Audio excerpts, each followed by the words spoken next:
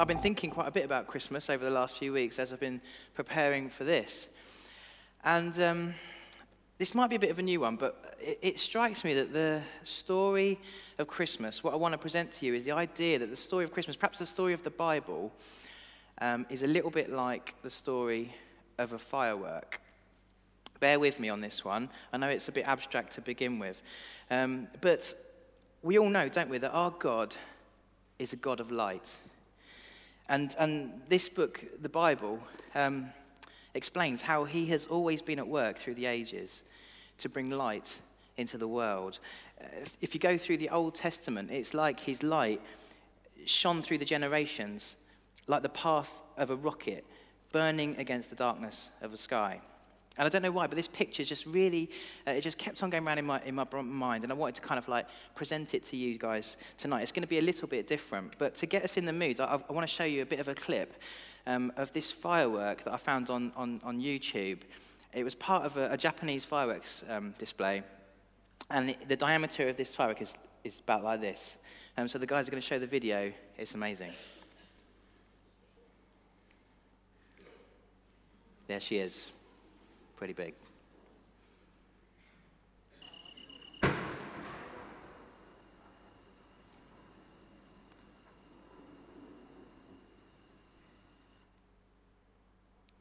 So do you want to see the end of it?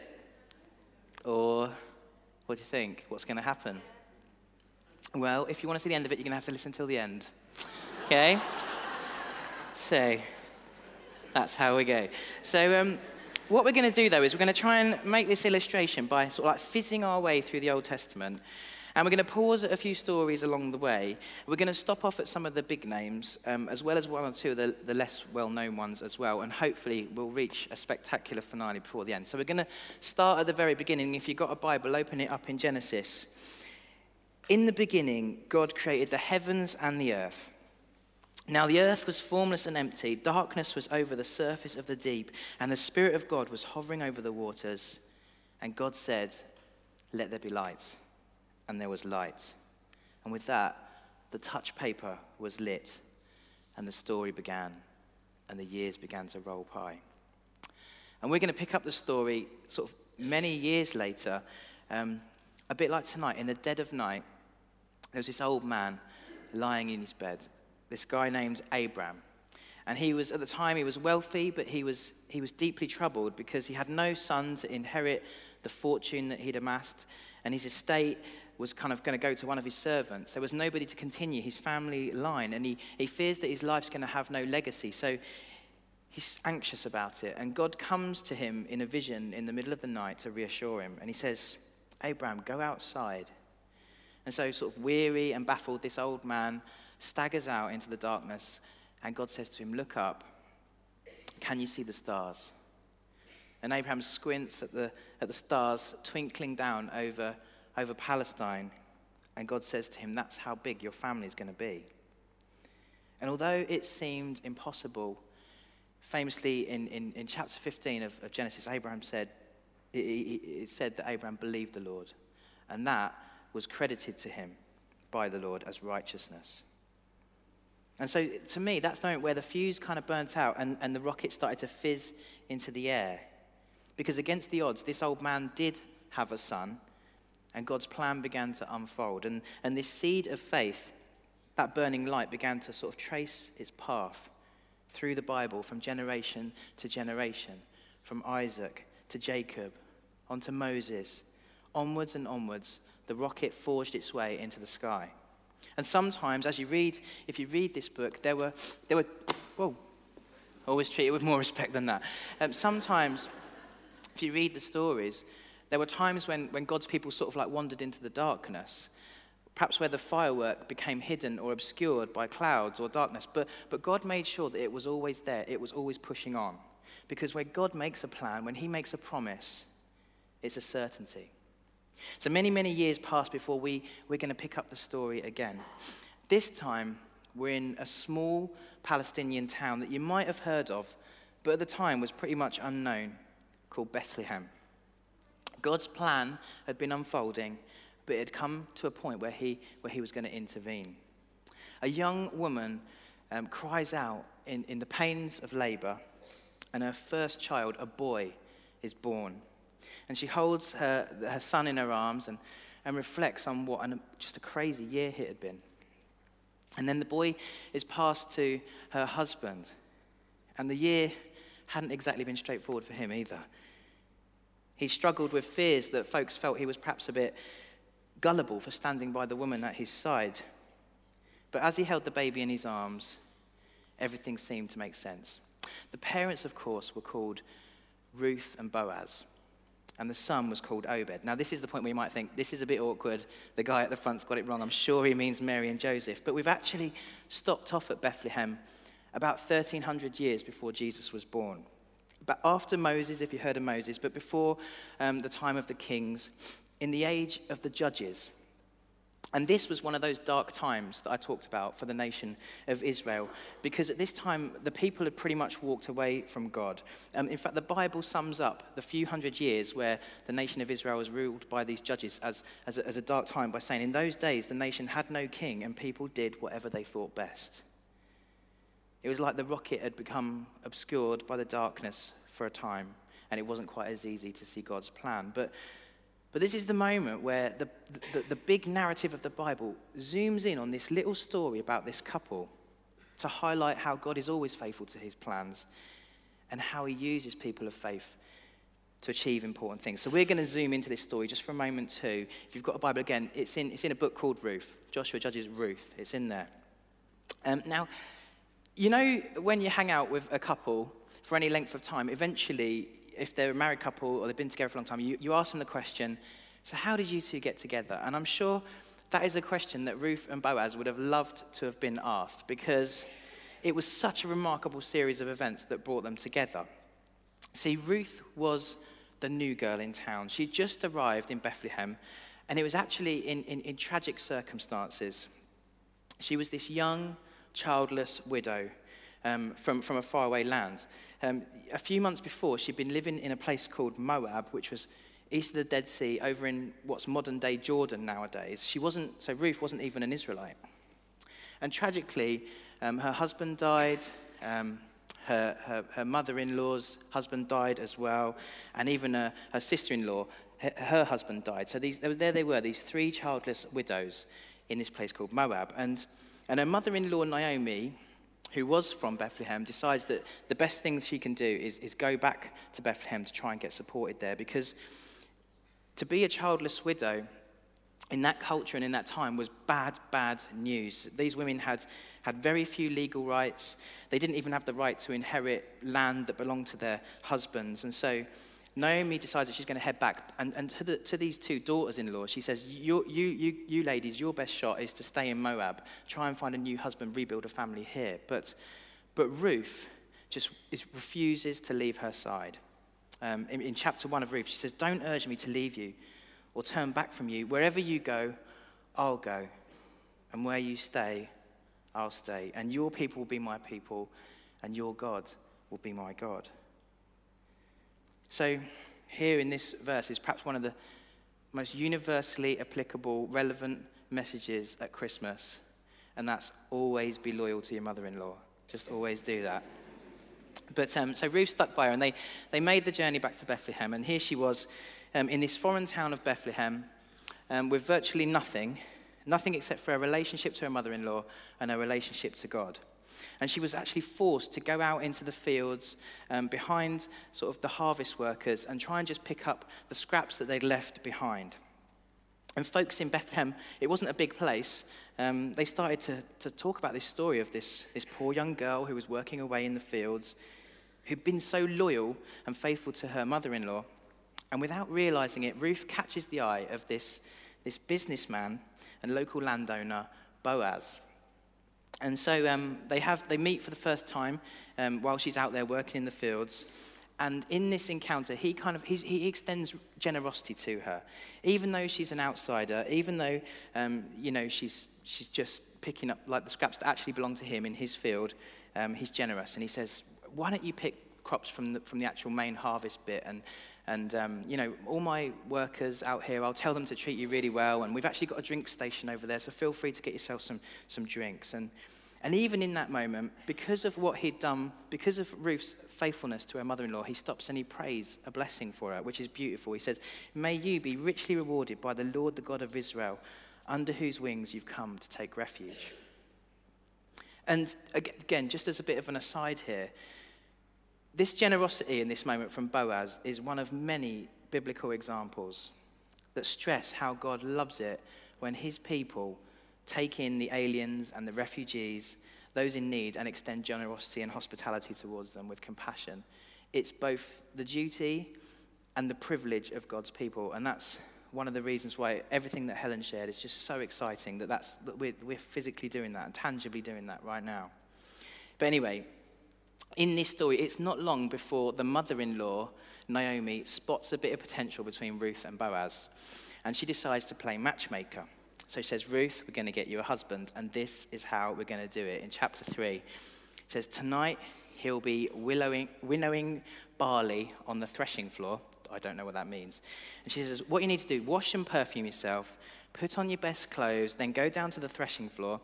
Don't let him know you're there until he's finished eating and drinking.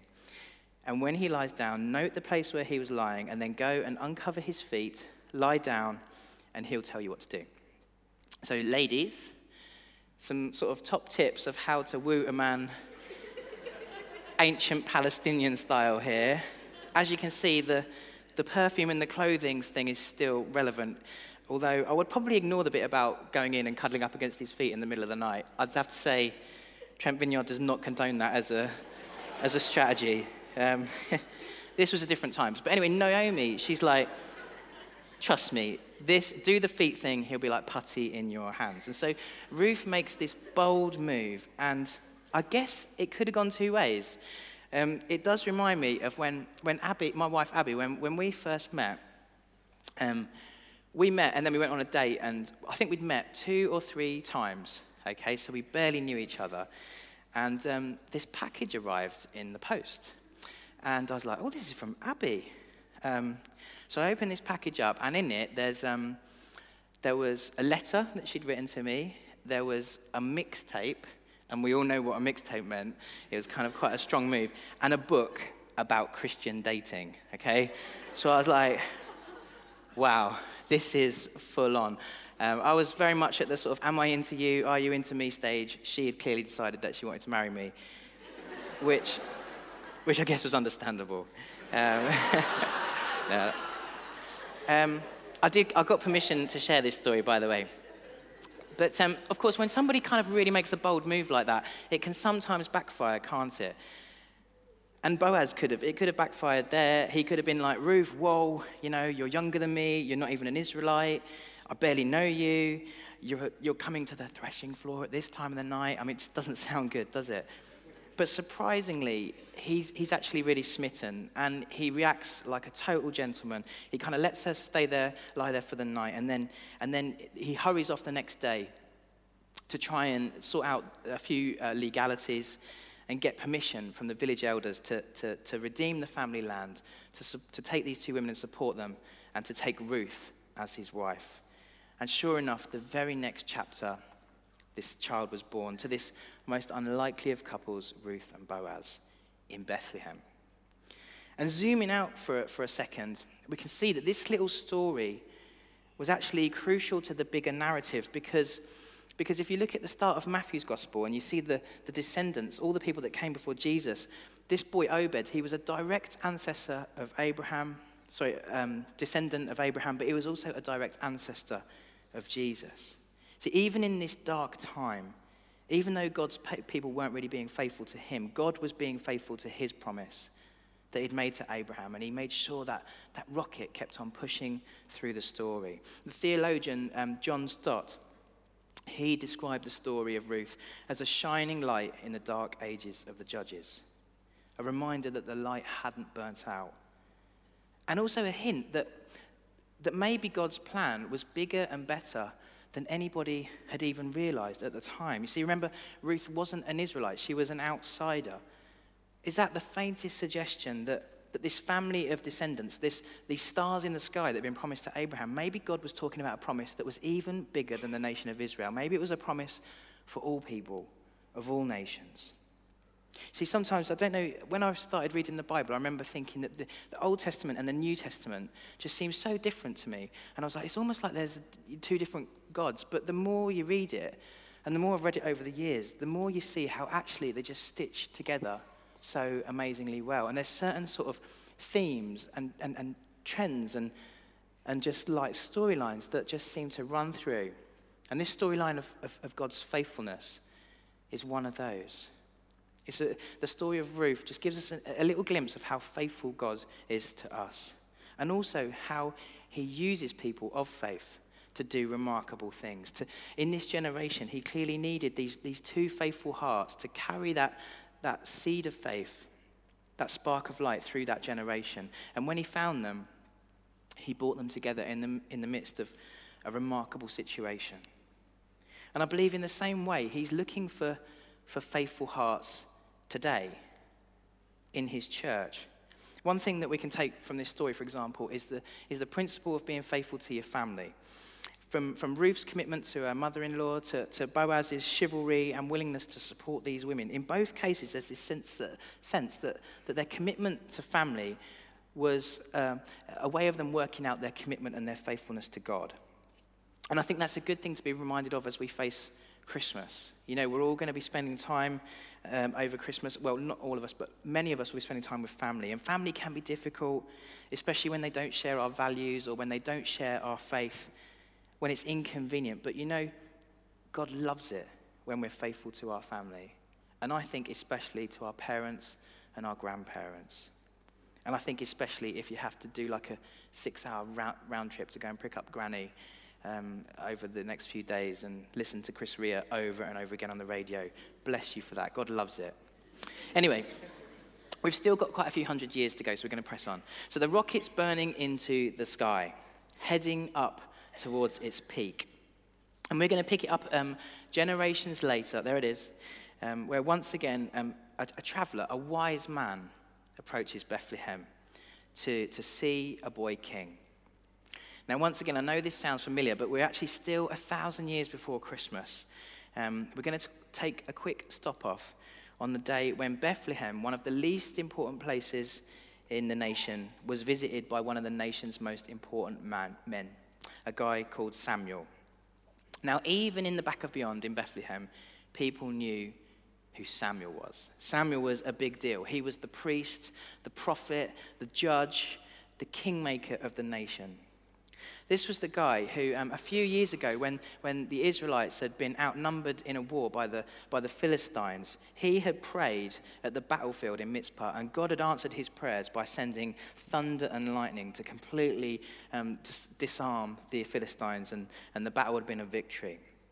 He was the man who had chosen and anointed the king, and to this day, he was the only man in the nation who, when he spoke, even the king listened. So this was the biggest thing to happen in Bethlehem since forever. So we're in 1 Samuel chapter 16. It says, when he arrived in Bethlehem, the elders of the town trembled when they met him. And they asked, "Do you come in peace?" An indication of what a big deal it was. And Samuel says, "Well, I'm here to make a sacrifice."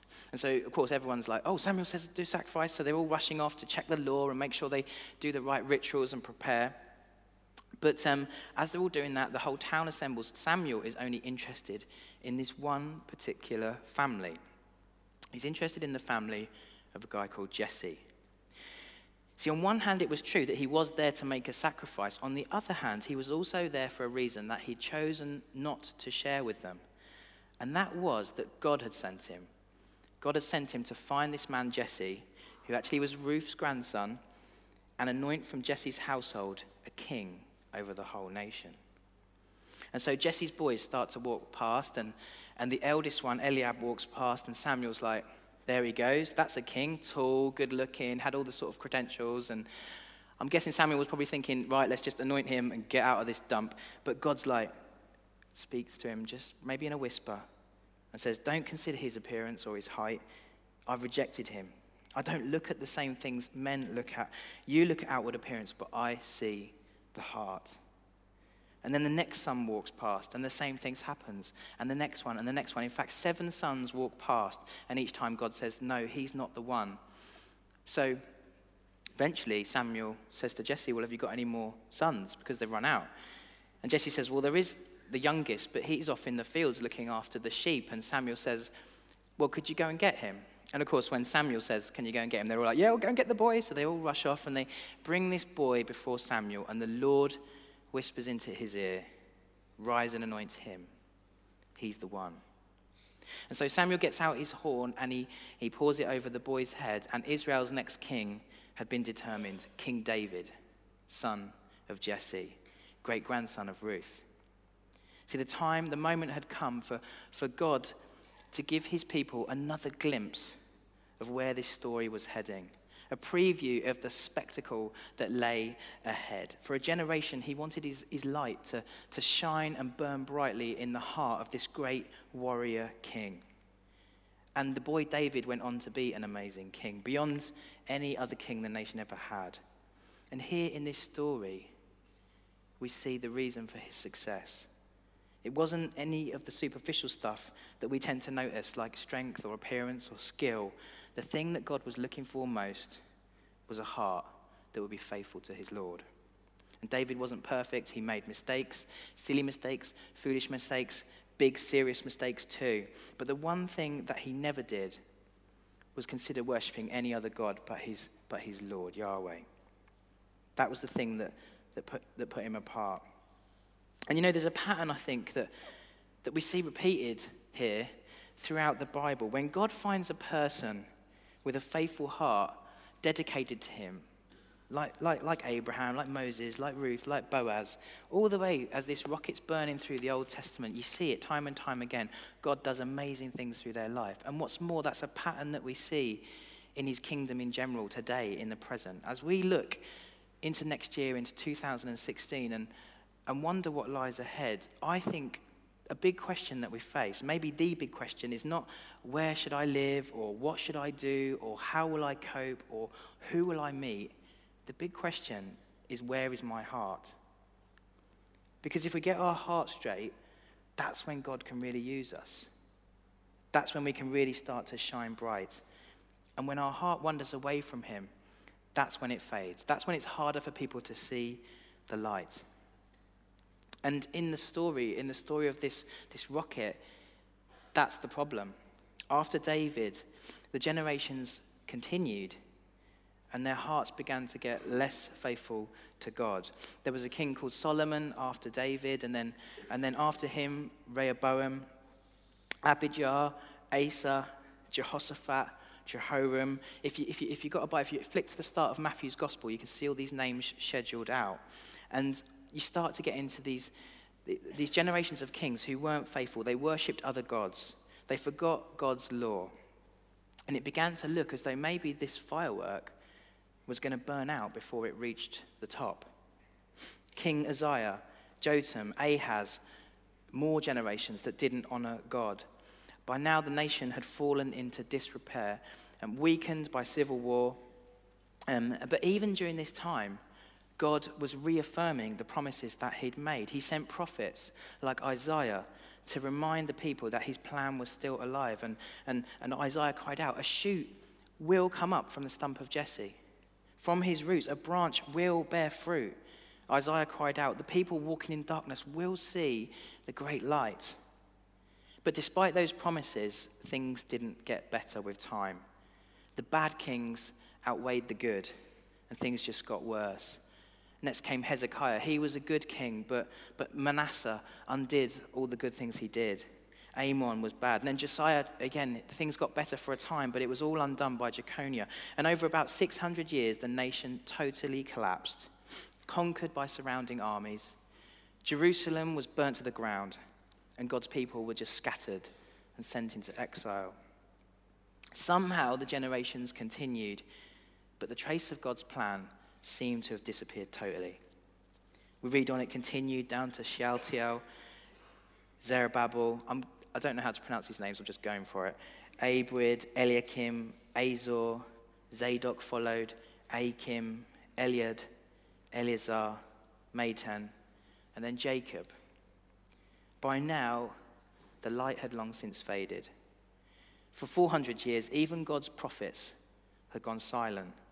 and the promise that had been made to Abraham seemed to be dead.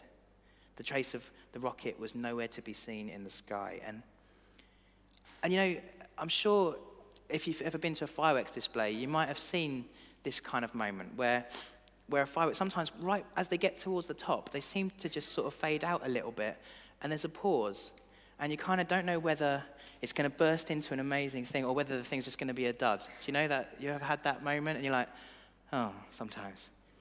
That's where God's people were. For about 300 or 400 years, God's people were waiting to see what was going to happen, whether God's plan, his promises, had fizzled out. And when hope was all but lost, back in that town of Bethlehem, Jacob's son Joseph arrives with a young woman called Mary, who's pregnant, carrying a boy. And with a flash and a bang and a star in the sky, Jesus was born. As it says in John's Gospel, the true light that gives light to every man was coming into the world. Just as Isaiah had promised, the people walking in darkness saw the great light. And this is why we celebrate Christmas. This is why the story of, this couple and the donkeys and no room at the inn and all that, this is why it's so famous, because this time in Bethlehem, God didn't just bring a man and a woman together and give them a son in a remarkable way. This time, he didn't just anoint a boy king. This was more than intervention. This was incarnation. God physically came to Bethlehem. And in the 33 years that followed, in his life and his death and his resurrection, the story was forever changed. This was the moment when the firework went bang and everything changed. Because, of course, it wasn't the end of the story. I did promise that I would show you the video. So I think now's a good time. Let's see how the story ends.